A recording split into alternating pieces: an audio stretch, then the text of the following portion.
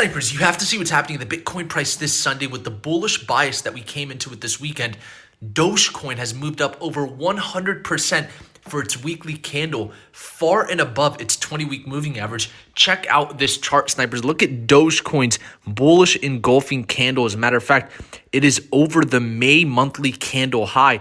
If Bitcoin were to just do what Dogecoin has done, that would imply that Bitcoin would go back above its May candle high, which is at 40,000 US dollars. Now, that doesn't imply that it's going to happen, but I just wanted to bring that out there. Of course, it's the weekend. That's where we see the most amount of manipulation. But right now, Bitcoin's having a cup of coffee at the 20-week moving average, exactly like the S&P 500 closed out the week. And this is exactly what we talked about yesterday. We knew what we were watching for Bitcoin. We knew we were coming into a very bullish weekend. So what are we watching as futures markets start to open up?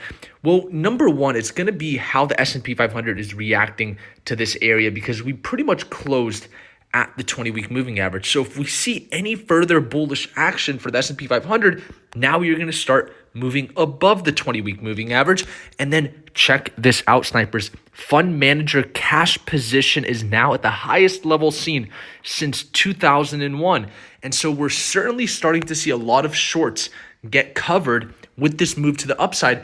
Does that mean that we are potentially going to see a massive short squeeze here for the overall markets, encompassing the equity markets and Bitcoin, as well as altcoins like Ethereum?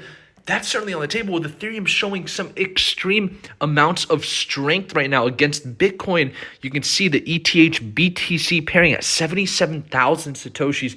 This is extremely positive. Look how far and above this 20-week moving average we are for this Ethereum to Bitcoin chart. That means that we could potentially be moving into a bullish trend here, where the Ethereum to Bitcoin chart could potentially start its way towards potentially seeing new yearly highs, because the only major level of resistance right now is 88,300 Satoshis, and that would be a leading indicator for all other altcoins. You can see the Ethereum to US dollar pairing, a little bit more strength than Bitcoin above its 20-week moving average right now.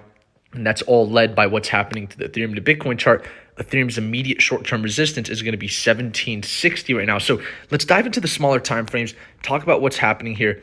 Because if the S&P 500 starts to see continuation of the upside, it is going to be a no-brainer for Ethereum to move up to test 1760 and for Bitcoin to potentially come towards 24,300.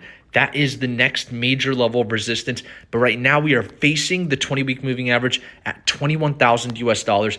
If we can get hourly and 4-hour candles above this level at 21,000 US dollars, the likelihood that Bitcoin is ready to see 24,300 is extremely high. So that is what we're currently watching, with the most important support level in this range here, where there's confluence with the weekly open, monthly open, previous weekly open, and 2018 previous all-time high. We can just call it 20,000 US dollars at a break even. That is the major support for Bitcoin right now.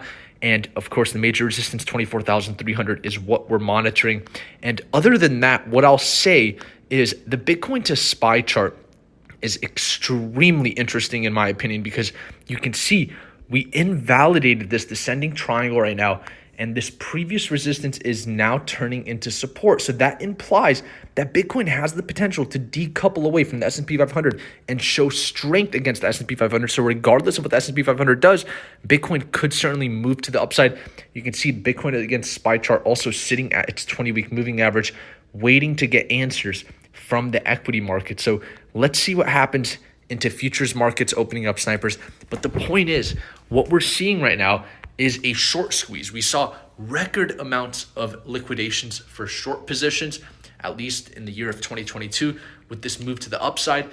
And now we're starting to see shorts get covered, but we have a long way to go with fund managers holding record amounts of cash right now. You can also bet that institutions also have a lot of cash on the sidelines, potentially to also deploy into the cryptocurrency market.